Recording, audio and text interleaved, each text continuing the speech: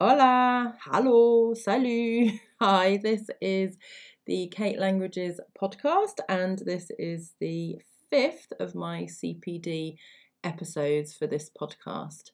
If you haven't had a chance to listen to the other ones, I have done episodes on using GCSE style activities at Key Stage 3, teacher wellbeing and burnout, tips for improving and maintaining your language skills as an MFL teacher. And my latest one was on classroom management, using a book called The Danish Way of Parenting, which I've had some really interesting feedback from, actually. So thank you to everybody who has got in touch to tell me that you've been listening to my CPD episodes in particular, and that it seems like some of them have been quite useful. The most popular one to date is definitely the teacher wellbeing and burnout one, which is good because I wasn't too sure about about doing that one. It was quite a difficult one to do, but I'm really, really glad that actually it's resonated with quite a lot of people. And I've had some lovely messages from people that it's actually really helped them. So that was kind of the aim. So I'm really, really glad to hear that. And actually, on a note of that, I've just worked out, so it's November 2021 now. And I've worked out it's actually been 5 years since I finished. I'll go through the whole story in that episode, but 5 years since I've actually taught in a school, which is interesting. But I am still teaching, as hopefully you're aware that I do the pre-recorded lessons that I have on my website, and then I'm also teaching online courses aimed at MFL teachers, and we have quite a few teacher trainees on the courses as well. And the latest block of classes have just started this week, and going really, really well and really fun. So if you're interested in improving your language skills, then head over to my website, katelanguages.co.uk/courses, and that's where you can sign up to join one of the courses or to buy one of the pre-recorded lessons. And all my other podcast episodes are free samples of those. Okay, so that's enough advertising my products. I've sponsored my own podcast. So this episode of this CPD episode is about designing a curriculum. So I've actually done a couple of workshops and webinars and things like that on this topic, and it's just something that I think is quite interesting. I've had quite a lot of emails and messages from people over the years asking whether I'm going to write schemes of work to put on my website. They're obviously for sale. I don't think people expect me to write schemes of work for free. I hope not. But yeah, and it's something that I've struggled with a bit, and I've sort of thought about now and then I've never done it. And the reason why is because I do think that your curriculum is quite specific to your setting and your children, and everybody has a different number of hours available. So if I said, oh well, this takes 12 lessons, for some schools that could be 3 weeks, and for some, well, if you're really lucky, maybe 4 weeks if you have 3 lessons a week, and for some that could be a whole term because they've only got one lesson a week. So yeah, I just think it's a very difficult thing for me to write generic schemes of work for people. As I said, I have worked with I worked with an Academy Trust last year, and I have done a webinar on this idea of designing a curriculum. So I just thought I would go through my main ideas and the things that I've kind of put together as a general starting point. So I think this episode would be particularly useful for heads of department, heads of subject. I've also worked with a primary school within this Academy Trust on designing their curriculum. So yeah, I think it's I'm going to be talking about Key Stage 3 because GCSE is Key Stage 4 is very, very much defined by the GCSE, and primary has different I was going to say issues. No, that's not a very nice word, is it? There are different considerations, there you go, with primary schools. So I'm focusing on Key Stage 3. I think this is probably where you've got the most space for creativity, really, within your curriculum.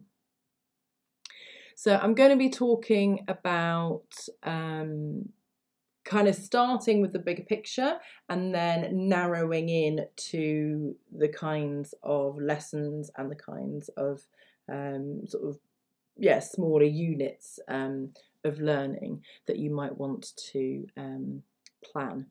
I'll say straight away that I don't subscribe to any particular pedagogy in terms of there are many different schools. Are very vocal on Twitter, if you're on Twitter, many different schools of MFL learning and teaching. And personally, I like variety. I like a bit of a hybrid method. I haven't used textbooks for many, many years.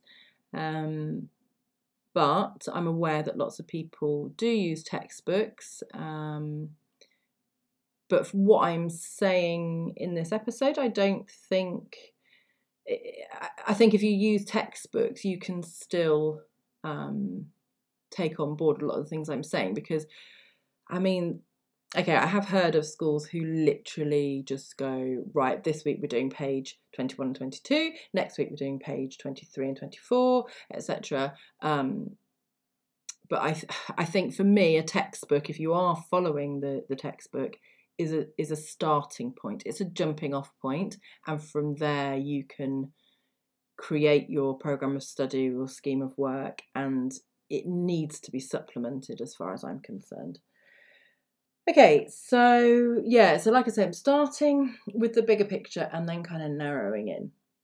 And I'm not telling you which pedagogy to use, which school of thought that you need to follow, because like I say, I like to look at everything and take bits of each one that I think are useful. And again, as I said, this is why I don't write generic schemes of work for people. It all depends on your context and your children. And I think it's really worth experimenting with lots of different ideas to see what works best for them. Anyway, all right. So starting with the bigger picture, starting at the end.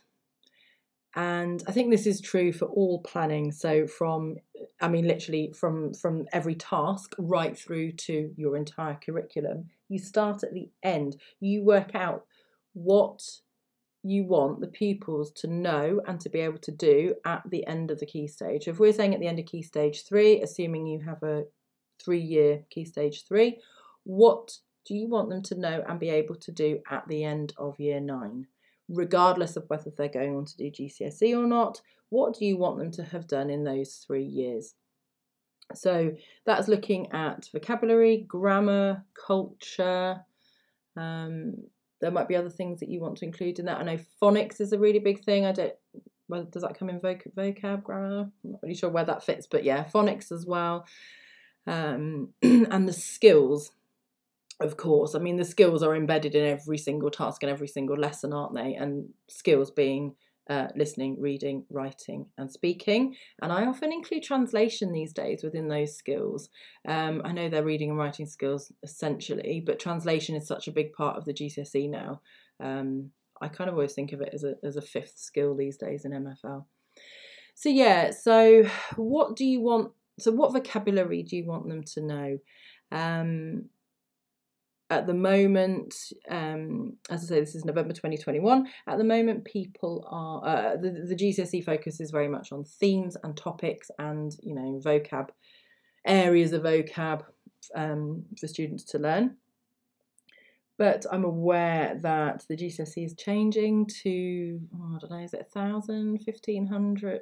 I don't know. Of the most commonly used words in the languages. So if you are thinking of redesigning your Key Stage 3 curriculum for the new GCSE, whenever that may be, in terms of vocabulary, how are you going to teach them these 1,000, 1,500, whatever words? In terms of grammar as well, thinking about by the end of Key Stage 3, how many tenses do you think they need to know?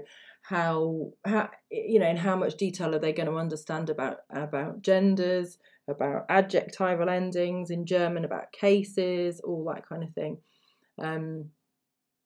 And the other thing I mentioned was culture. So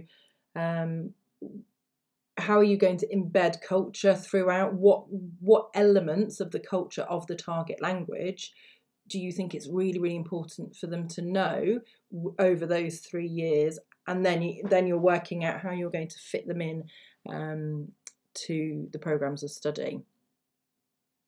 And then you're thinking about how each unit and then each lesson feeds into that final outcome. So as you are designing your curriculum, you need to have that end point in mind at all times. Okay, so realistically, you're not saying, I want my students to be fluent after 3 years. Like, that's not going to happen. So you're, as an experienced teacher, hopefully, if you are designing a curriculum, you've got a bit of experience of language teaching. So your experience should tell you what a good Year 9 student should be capable of, and realistically, what's the most that you can expect, but also being aware of different levels and different levels of ability. I think that's a really important thing as well. So as I say, so thinking about the end point and working out how each unit and each lesson and each task build towards that end point. So I often think of this as like building a house, really. Learning a language is like building a house. You need to build really, really secure foundations. And then each thing you do, each task, each lesson, each unit are bricks that work together and, like sit on top of each other to build a house. And one of the ways of really securing this, I kind of lost my analogy a little bit here with the house. Because my brain's just gone, what are you on about? Right. So one of the ways of building your linguistic house, I suppose, is to repeat things as often as possible. Obviously not doing the same thing every lesson, that would be really boring. But again, building this into your curriculum. When are you going to repeat, for example, key verbs such as être and avoir, haben, sein, tener, ser, estar? How are you going to make sure that these are embedded and that students achieve mastery? That's a good buzzword around at the moment, isn't it? Mastery.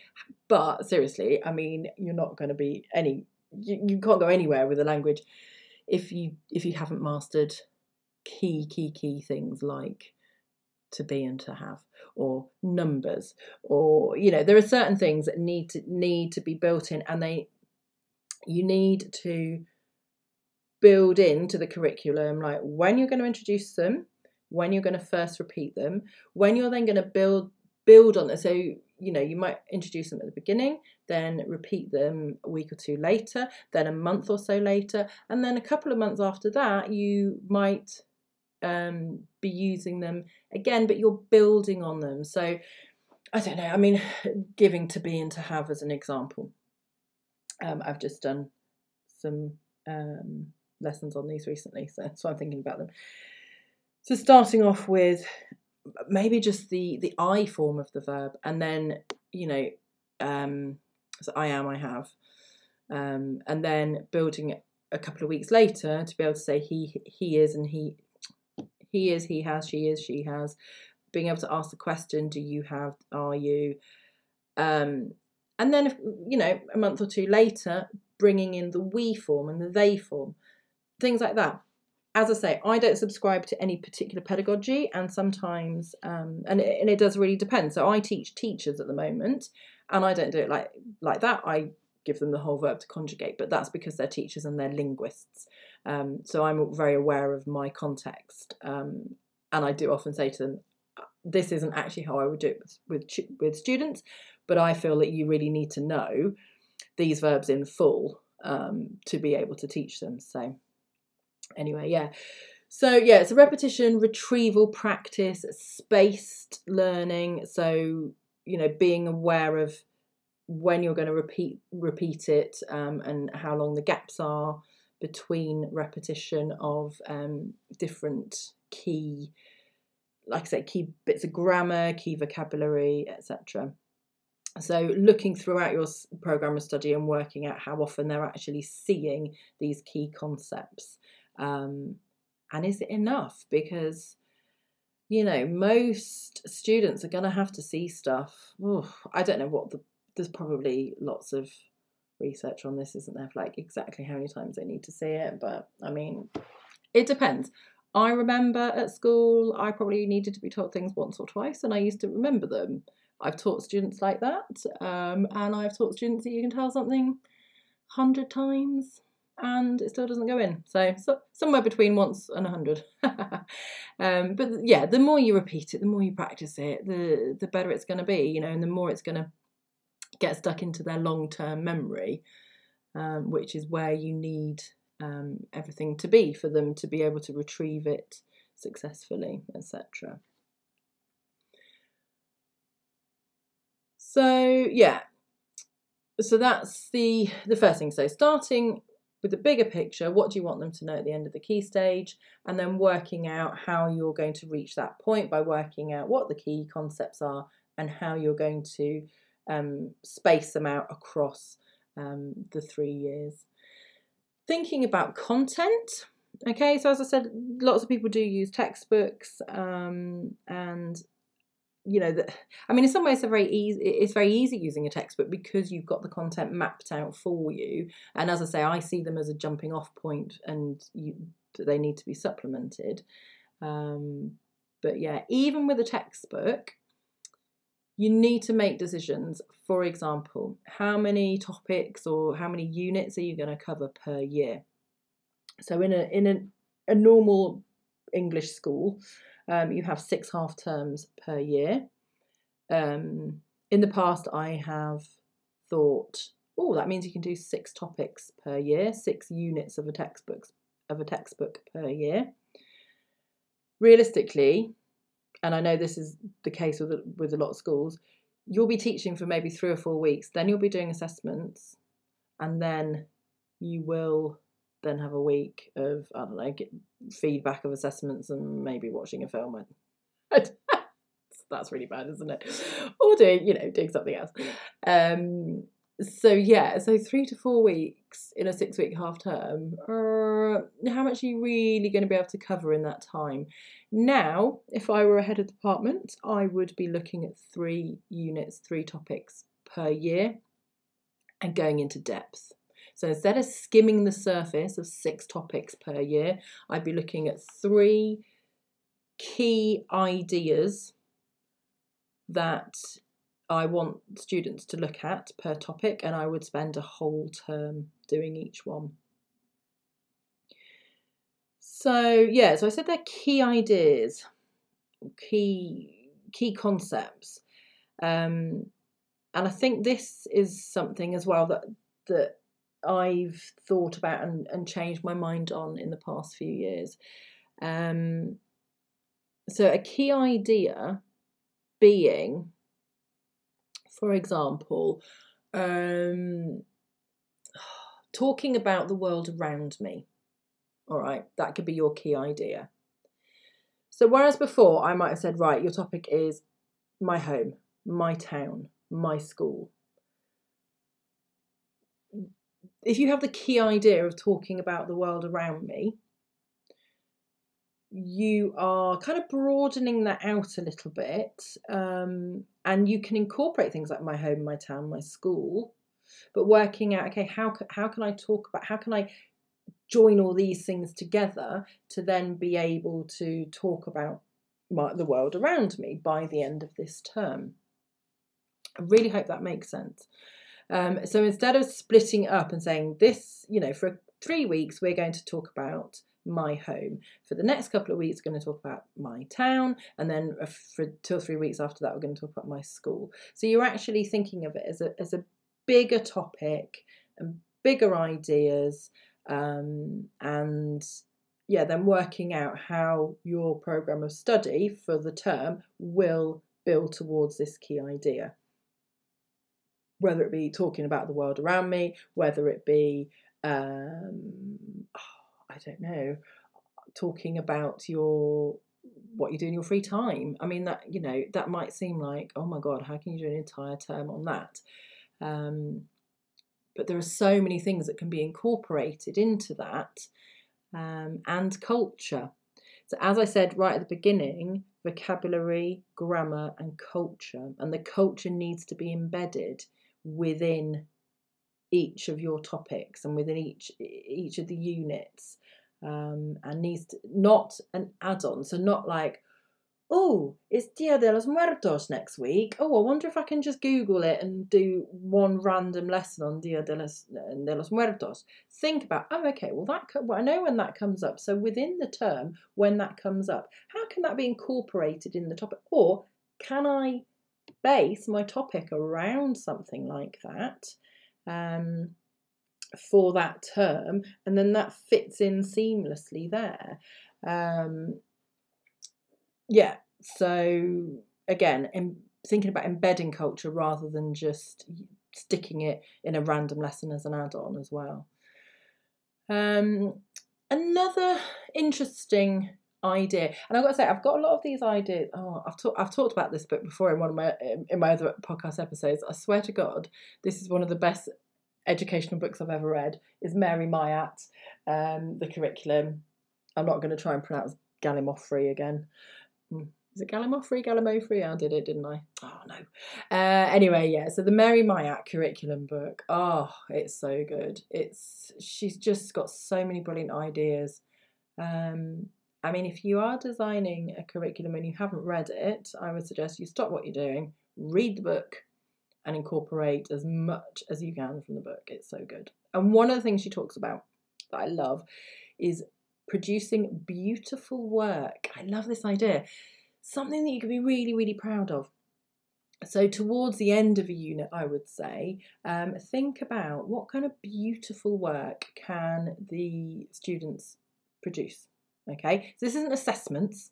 This is something that you want to put on your wall, or this is something that you want to watch. It could be a video, it could be something that they listen to. They could make their own little podcast. Oh my God, I remember I'm going to say 15 years ago, I did podcasts. I made podcasts with some students. No one had really heard of podcasts at that point. No one knew what on earth we were doing.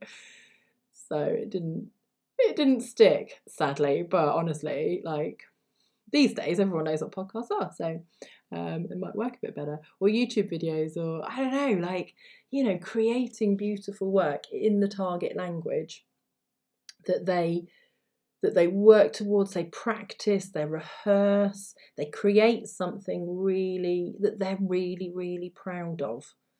And it's based around whatever topic or unit you're doing. And again, this works a lot better when you're giving a lot more time to a unit. Now you might be thinking, oh my God, but we've got so much that we need to cover and get them prepared for the GCSE.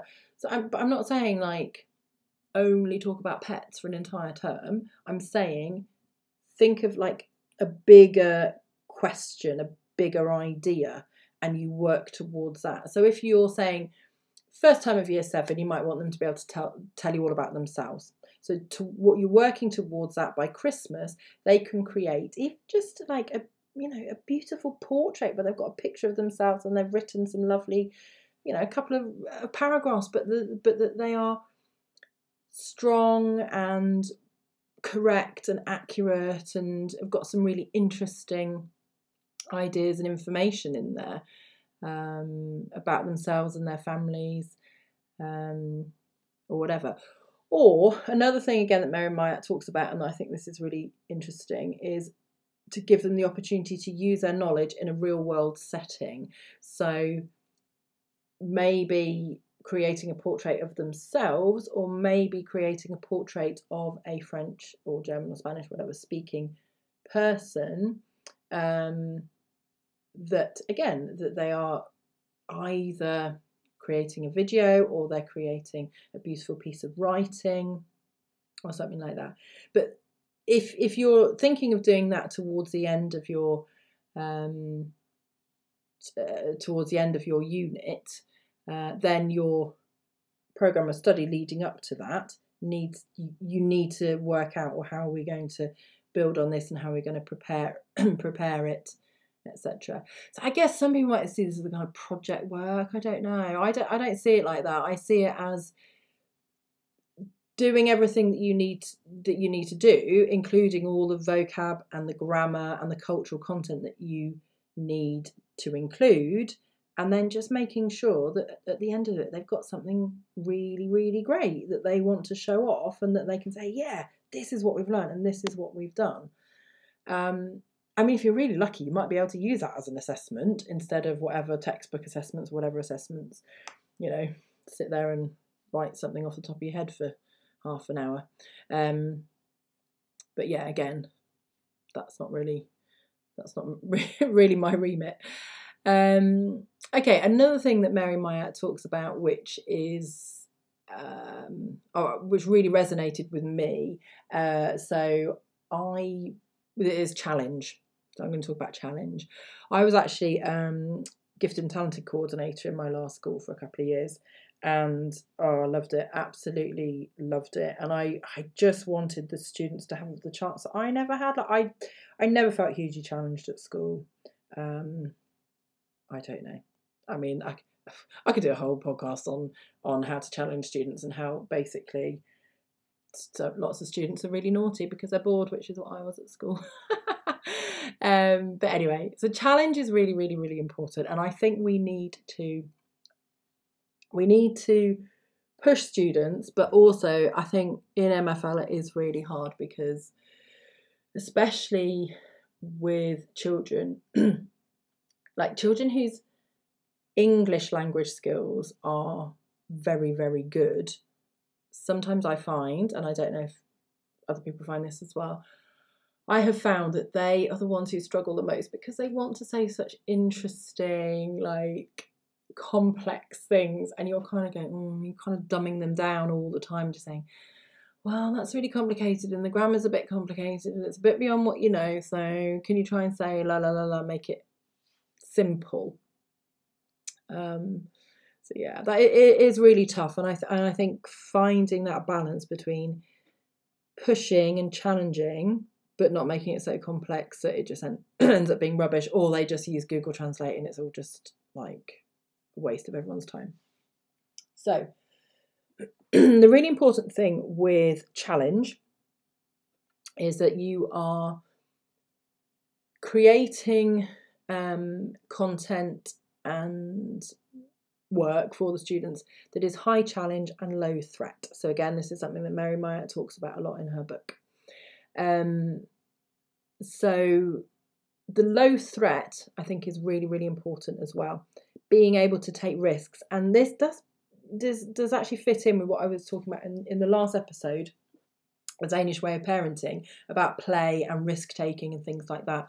And I do just think it is so important, and it's so difficult. And when you are pressed for time and you're worried about, getting them prepared for potentially doing the GCSE, giving students the time and the space to play and experiment and make mistakes is really hard, and it's really scary. And I guess for some people as well, like worrying that, Ofsted might think, oh, well, everything's wrong in this book. Like, why aren't they ever getting anything right? I mean, making mistakes doesn't mean everything's wrong, but yeah, and I can see that people worry about that. And there might be people, observing lessons or whatever, who don't really understand that sort of philosophy. But then if you are in the position where you can design your own curriculum and you are a middle leader, then hopefully you'll be able to put your case forward if this is what you really want to be doing. Anyway, okay, I keep digressing a little bit, don't I? So challenge. So high challenge, low threat. Okay, so the low threat means it doesn't matter if you get it wrong. We want you to take risks. We want you to make mistakes, and we want you to learn from those mistakes. We don't want you to get 10 out of 10 for every single thing that you ever do. What is the point in that? Like, you're not learning anything from that if you're always getting everything right. But you need to create an atmosphere where they feel safe enough to take risks and get things wrong. And again, in MFL, this is harder. It's much harder because making a mistake and getting things wrong in a foreign language is really scary, because you risk you think you're going to sound really stupid. I mean, I still do it. I will still go to France or Germany or Spain and I worry and I say things wrong, and then I realise that someone's like repeated it back to me and corrected me, and I think, oh God, it's scary. Speaking a foreign language is scary. So what are you going to do within your classes? And this needs to be planned into the curriculum. This is not something that's just like, again, an add-on, oh, well, yeah, we'll think about that, blah, blah, blah. And I would say, as well, as a curriculum leader, do not assume that all of your staff are aware of things like group dynamics and creating warm, cozy, comfortable hygge kind of spaces. Again, listen to my other episode about the Danish way of teaching. What was it? Classroom management Danish style. Don't assume that all of your staff are doing that. Again, it needs to be embedded into the curriculum. How are you going to do this? I often recommend an amazing book he was actually my master's tutor, Zoltan Dernier. And it's called Group Dynamics in the Language Classroom. I recommend it to people, but then actually, last time I looked on Amazon, it was like really expensive, and it's a really thin book. But it's really good for understanding group dynamics. In fact, I might do a podcast episode on group dynamics, because, there you go. I'll make a note. Anyway, so making sure that your group dynamics are such that students feel safe and that they can make mistakes, and that they're not going to feel stupid if they make mistakes and get things wrong. So that needs to be embedded within the curriculum, whether it's working out how to do icebreaker activities, working out how you're going to create that kind of atmosphere in the classroom. Thinking about what kind of things actually challenge pupils. So, for example, reading a text, doing true and false. Does that actually challenge them? Or are they just guessing? Okay, we've all come across students who are like, guess, true. They know they're going to get roughly 50%, and that's enough. They don't care. They've not understood the text. So what are you doing to make sure they've actually understood the text? A true-false question is not going to ensure that they are actually engaging with the text.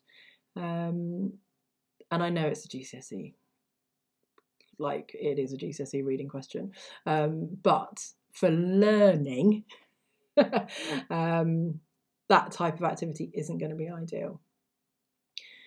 And a lot of people talk about this now, and I think in terms of differentiation, a lot of the thinking these days seems to be to teach to the top and to scaffold below. So the work is challenging, and it is difficult, and it is engaging, and hopefully it's motivating. But for those students who are going to struggle, they need scaffolding. So either they need really clear vocabulary lists, they need more help in English, they need, I don't know, if you're asking them to translate a text from English, from the foreign language into English, for example, they might need the sentences in English but just in the wrong order, and then they're matching up the sentences to work out, okay, well, I know that word and I know that word, so I can put them together. I've got a million ideas for that kind of thing as well. But so thinking about how you're going to push and challenge and teach to the top, but how that's going to be scaffolded for lower ability pupils. And again, it needs to be embedded within the design of the curriculum. It's not just it's not a lesson by lesson thing. It is part of the big picture. But to go back to the big picture and challenge and different abilities, I do not subscribe to all musts, some, or whatever it is. I think the big picture needs to be, we really want all students to be able to do X, Y, Z, and to know and understand X, Y, Z by the end of the key stage. The extent to which they can do that and how much scaffolding they need to be able to do that depends on the student. But I don't think you can say, I think they should be able to do that, but they're only going to be able to do that. Like, they should all have the target of being able to do whatever your things are that you want them to be able to do by the end of the key stage. I'd be really interested to know people's opinions on that, because I don't know, I think that's it's something that I've again thought about a lot more probably since I've stopped teaching and I'm working more with teachers. And yeah, I don't know, I think that's an important point. Okay, the last thing I wanted to talk about was, so I've talked about beautiful work and creating interesting work and things like that, and real world settings. And the last thing I want to talk about is related to that in terms of making languages relevant and enjoyable. And again, I could do an entire episode on this, really, like how to make it relevant because languages are relevant. I mean, I was really lucky as a kid that I went to France, Germany, and Spain, like, quite a lot, and I spoke to people in foreign, not very well, and then I did always find that everyone could speak really good English, which is so annoying. But but I was aware that languages are like a real thing that you can actually do, so they are relevant. It's not like they're not like some abstract theory. They're like totally relevant. So how do you get that across? Again, within your curriculum. It needs to be embedded within your curriculum. I think planning culture into the curriculum helps to make it relevant. And by culture, I don't just mean customs and festivals, by the way. I mean everything. So people, history in particular, and it's a lot easier in French and Spanish, is, colonialism, the Francophone world, Hispanic, Latin America, etc. That kind of thing is so important and will be relevant to a lot of your students who may come from, all over the world. So, so some ideas that I've had for making MFL relevant and enjoyable. One of the things is playing around with words, finding interesting, strange words, and learning about the etymology of words, learning about words and language families. So how are French and Spanish related to each other? What other languages are related? I've taught many Romanian students, and it's fascinating when you're teaching them French or Spanish and they say, oh, that's actually really similar to Romanian, because obviously Romanian is a Romance language. I remember, oh my God, many, many years ago teaching Telling the Time in German and saying, oh yeah, it's a bit funny because 3:30 is actually half until 4. And one kid piped up and said, oh, it's the same in my language. I don't want to say what language it was, so I can't remember. I think it's somewhere like Croatian, maybe Serbo-Croatian, I don't know. Something from former Yugoslavia, I'm going to say, but I could be wrong. But yeah, and that is just so interesting. So, looking at language families and how different languages are related to each other and what are the same in different languages, looking at cognates, false friends, all those kind of things, pulling up a dictionary to show. So if you look at the Collins Dictionary online, for example, they show etymology, they show words that are related to each other. So playing, again, this is related to what I was talking about with the other episode about Danish parenting and teaching. Reading authentic texts, so not just the texts that have been created by textbook authors or resource writers like myself, off the top of my head, but actual authentic texts that may come across as really, really complicated. But if you can break them down and work through them with the students, they're perfectly doable. Things like the Grimm Märchen, so the Grimm's fairy tales, because they're quite nice and short. articles from online newspapers. I know in French and German they've got really good ones for children, like Un Journal Actu, and ZDF has Logo Nachrichten, things like that. So yeah, things like that are really, really engaging, I think. Or look at translations of books they already know. Look at how they're translated. So Harry Potter, for example, how are they translated? And actually the French translations of Harry Potter are brilliant, because the words of things like the Sorting Hat, is it the Schwapo, I think they call it, like choix as in choice, and then chapeau, yeah, anyway. Yeah, and so look at actually how they're translated, and things like that, which I would have found really interesting when I was a kid, and I think you'd be surprised that quite a lot of kids would find that really fascinating. And then see if you can work with other subjects as well, and again, plan that into your curriculum design. What are they reading in English, for example? Is there a way of incorporating, the kind of whatever book they're studying in English? Is there a similar German book? Is there a French translation of the book that you can look at together? Looking at profiles of famous scientists or something. The possibilities are endless, but it's definitely really important, I think, to make it relevant and enjoyable. And that's kind of brought it down to the task level and the lesson level. But again, all of this needs to be embedded in your curriculum design. I think the more you think about things in advance, actually, the less you're going to have to plan them kind of day to day. And also, if you have people in your department who are maybe not necessarily specialists, so I'm saying this from the position of someone who teaches a lot of teachers who aren't specialists, who are basically trying to keep 1 or 2 steps ahead of the students at all times, to have this embedded within the programs of study, and to have the links and to have the ideas there already from a specialist would be absolutely invaluable. I can imagine, that would be so helpful for so many people.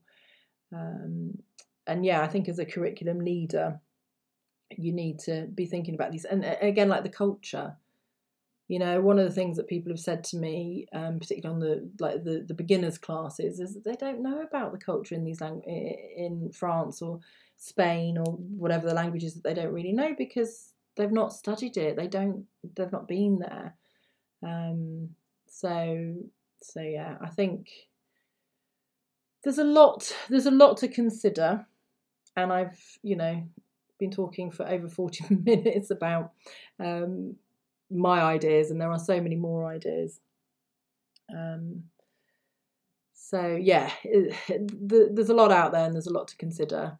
So to just go back to sum up what I have said, I started off by talking about how you need to look at the bigger picture, start at the end. What do you want them to know and do by the end of the key stage? So in terms of vocab, grammar, culture, and the skills. So reading, listening, writing, speaking, and translation. And then work backwards and work out how each unit and each lesson feeds into that outcome. Throughout the time, you need to be thinking about how key concepts are repeated and built upon over the course of time, retrieval practice, how you're going to get things into long-term memory, and how you're going to build on them when they encounter that, each time they encounter them. Then I talked about the curriculum content. How many topics or units do you want to cover per year? As I said, personally, these days, if I were head of department, I would be thinking of 3 units with a key idea per unit, and you can go into depth. Every lesson, every task builds towards this key idea, and giving the pupils a chance to produce beautiful work at the end, whether it's written or spoken, and thinking about translating it into a real world setting, which is easy for languages because they are real. Then I also talked about challenge. So high challenge, low threat, teaching to the top, scaffolding for those who might struggle, and making your classroom feel safe and making them feel comfortable enough to make mistakes. Celebrate making mistakes and learning from those mistakes. Don't celebrate mistakes for the sake of because you keep getting everything wrong. Celebrate learning from making mistakes. And lastly, I talked about making MFL relevant and enjoyable. So playing with words, looking at etymology, language families, etc. Authentic texts, how you can embed them within your curriculum design, and then talking to other subjects and seeing whether you can do cross-curricular things within your programs of study as well. I really hope that is useful.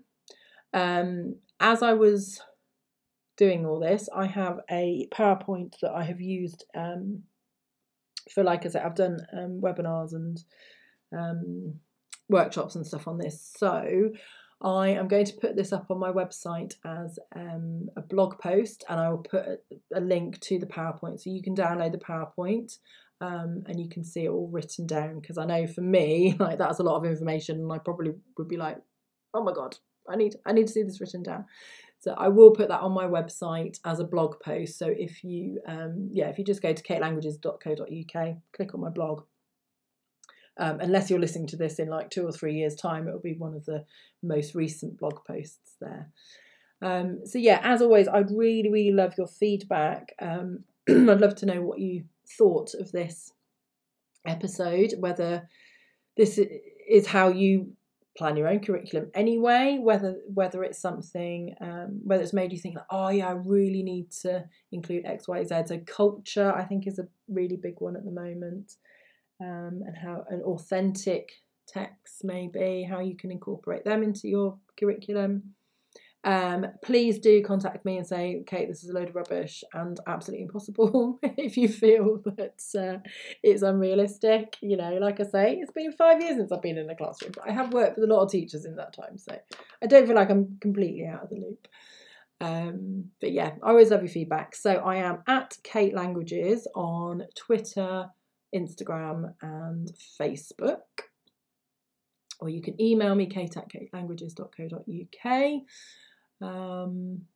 Or yeah, just get in touch. Let me know your thoughts. I think I've been talking long enough. I feel like I'm losing my voice, so I think I'm going to let you go. Oh, last thing, if you could rate and review and subscribe to my podcast, that'd be great, because that helps more people to know that it's out there, which is always really handy. So anyway, yeah, as I say, I hope this has been useful, and I'd love to hear your feedback. Okay, au revoir, adios, not guten Tag, auf Wiedersehen, I can't even speak German, bye.